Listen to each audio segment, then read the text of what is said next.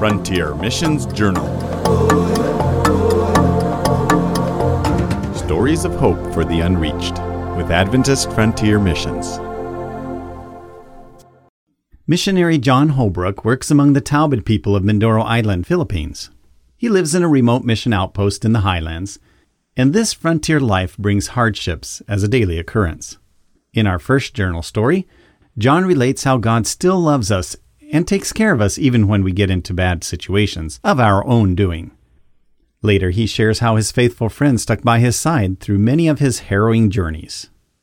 Our first story is called The Divine Life Preserver.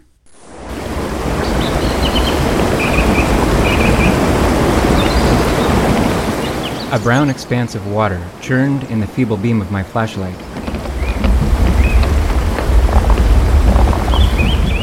I could hear boulders grinding deep under the surface as the flooded river caught them up and smashed them against each other. "You'll be fine," I reassured myself as I waded in.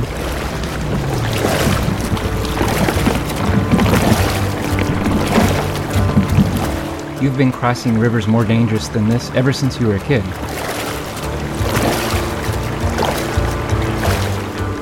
Soon the torrent was over my knees, threatening to knock me over. Drawing on past experience, I began letting myself be washed downstream a little with each step in order to keep my balance. "Sure," I muttered, "this river kills someone every rainy season, but you're a good swimmer. Besides, your church leaders have been traveling for 18 hours to get home from the training seminar. They're counting on you to pick them up. You have to get across this river."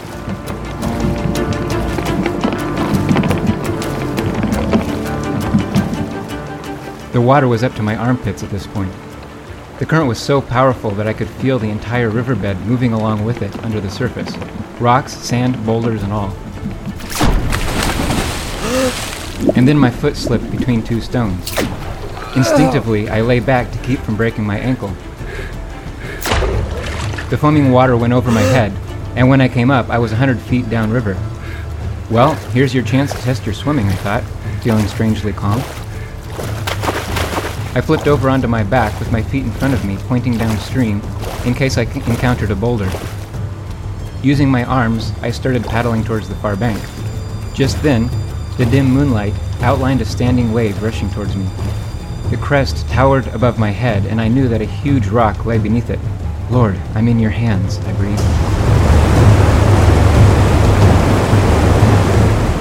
To my relief, I bobbed right over the wave, never even touching the boulder underneath. By this point, I was already most of the way across. A few more strong strokes and I was under the overhanging bank. But as I watched the shore whiz by, I realized that the current was strongest here. I put my feet down, but immediately I toppled over. I couldn't stop.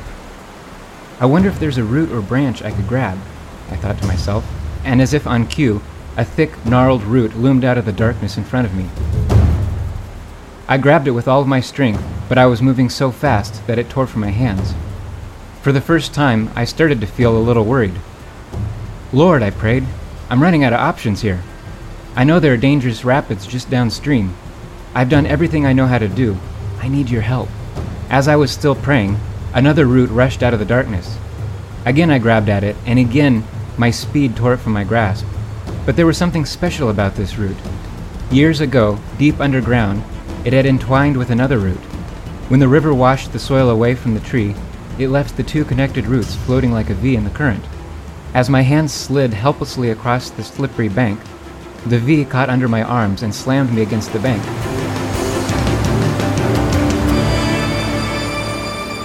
In a jiffy, I was out of the water and standing safely on solid ground. Years before I arrived in the Philippines, God had fashioned a life preserver in just the right place and with just the right shape to save me that dark, stormy night. It had waited patiently in the ground all those years. The very storm that nearly washed my lifeless body out to sea also washed away the soil that was concealing the roots and floated them up to find me in my moment of need. When we do our level best and leave the rest in God's hands, He never lets us down. The story you just heard was from fairly early on in the Taubad project, not long after I had started working among them. I'm so thankful for God's mercy in protecting me that night as I traveled to meet my church leaders. The story you're about to hear is a little bit more recent. At this point, I actually have been living among the Talbweed for a number of years now. I have church leaders that are starting to take the initiative in reaching their people, and they have been at a seminar on another island. I was traveling down to try to pick them up from this seminar when this story happened. And a friend of mine tells this story. The title of it is Two-Wheeled Missionary.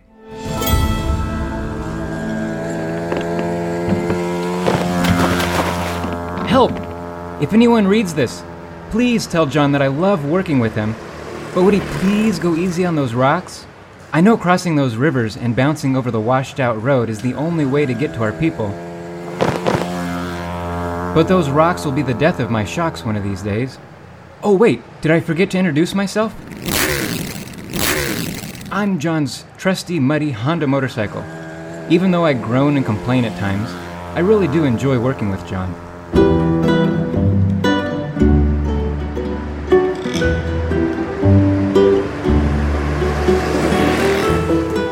We have already been through plenty together since he brought me home last October. Our adventures together started right away with that trip home from the Honda dealer. The island of Mindoro had just been hit by 3 hurricanes in a row, and not much was left of the national highway. About a third of the 5-hour trip was spent driving through water, and another third was spent slopping through axle-deep mud. It was quite the introduction for both of us. Several times I've taken the brunt of the enemy's attacks on John and the Talbweed project. You may have read a few months ago, for example, about the time that we were pushed off of a low cliff. Just as the Talbweed expeditions were getting started, God was merciful to John and I, and neither of us was hurt in the slightest. Most of my short life has been spent pounding over Swiss cheese roads, crossing rivers, and climbing mountains, carrying John and his team of Alangan church leaders on their search for the Talbweed. Trip after trip, I have borne them to distant trailheads and back again. Late last year, John was eager and hopeful as the expeditions into the Talbweed territory got started. As he sat on my back, I could tell that, after so many years of preparation, he was excited to be on the brink of joining his people. Over the months, I saw that eager expectation harden into a dogged resolve as the team realized that getting into the Talbweed territory was going to be a long, slow haul. John and Ramon were wildly elated as they came back from the village of Tamisan one sweltering mid-December morning. I heard them praising God that this village, where Fausto, the head of the Talbweed tribe, lives, had agreed to let them come in on a temporary basis while they worked to find a village deeper in the interior. Less than a week later, I brought 3 very sober young men home from that same village. On the trip back, I overheard them talking about how they had been met by the elders of Tamisan and Fausto when they had arrived in the village. In the meeting that followed, they had learned that not only had the previous decision to allow them to enter Tamisan been reversed, but the head of the tribe had formally forbidden them to enter the territory. More than a month passed, and from my resting place outside John's house, I overheard countless meetings with church leaders, civil leaders, and the Talbweed team.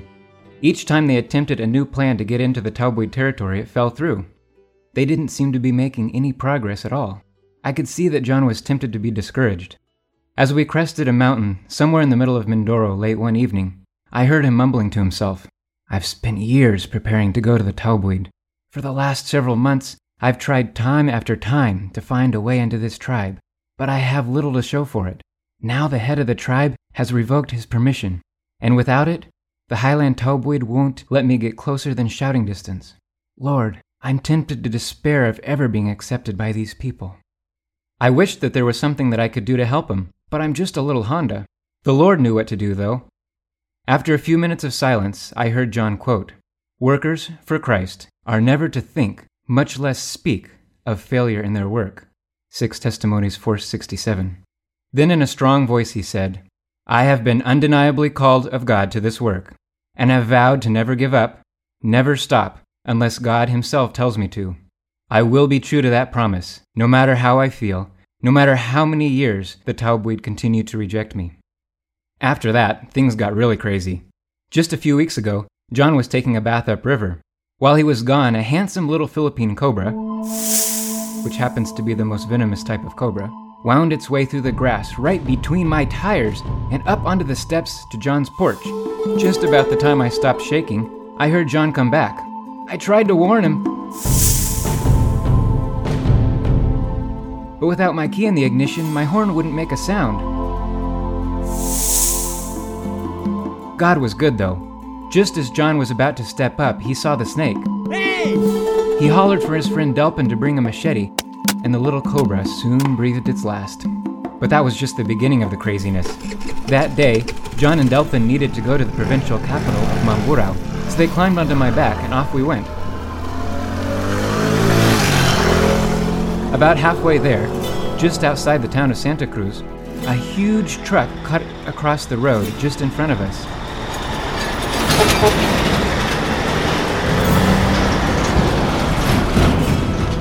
We braked so hard that both of my wheels were almost locked up, screeching to a stop just inches from the truck. We all breathed a prayer of thanks. Wow, 2 close calls in one morning. But the day wasn't over yet. Just a few minutes later, in the middle of Santa Cruz, the same thing happened again.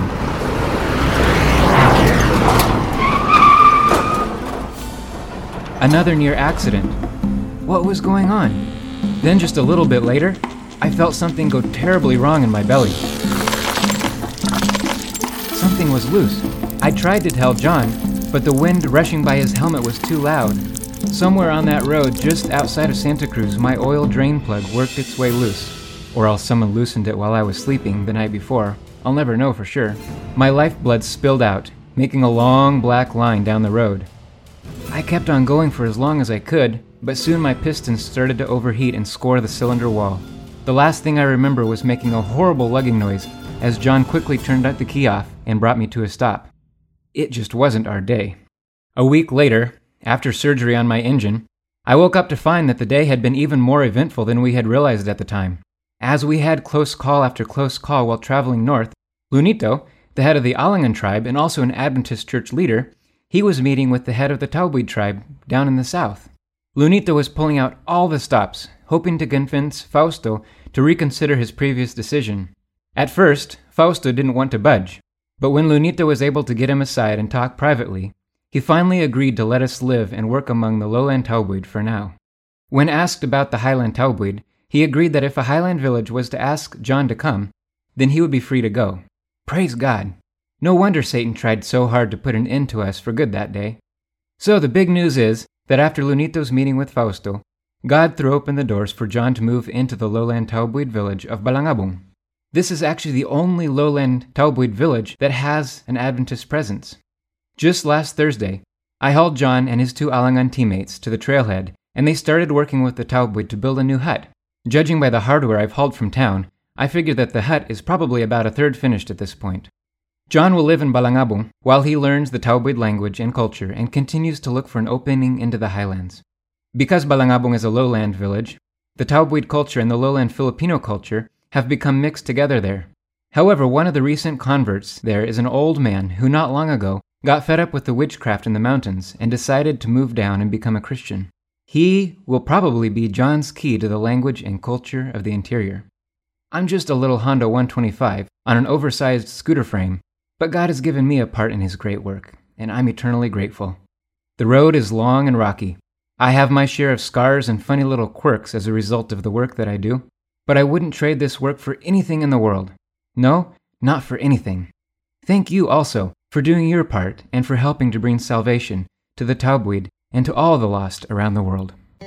Phew, what a ride! Thank God for the protection he gives to John and other frontier missionaries through your prayers. Hey, are you looking for more stories of missionaries on the frontiers, but you're not quite sure where to find them? Problem solved. Point your browser to afmonline.org and subscribe to AF Magazine. Each month, you will receive a 48-page journal chock full of inspiring stories written by the missionaries themselves. Again, that's afmonline.org. Thank you, and God bless.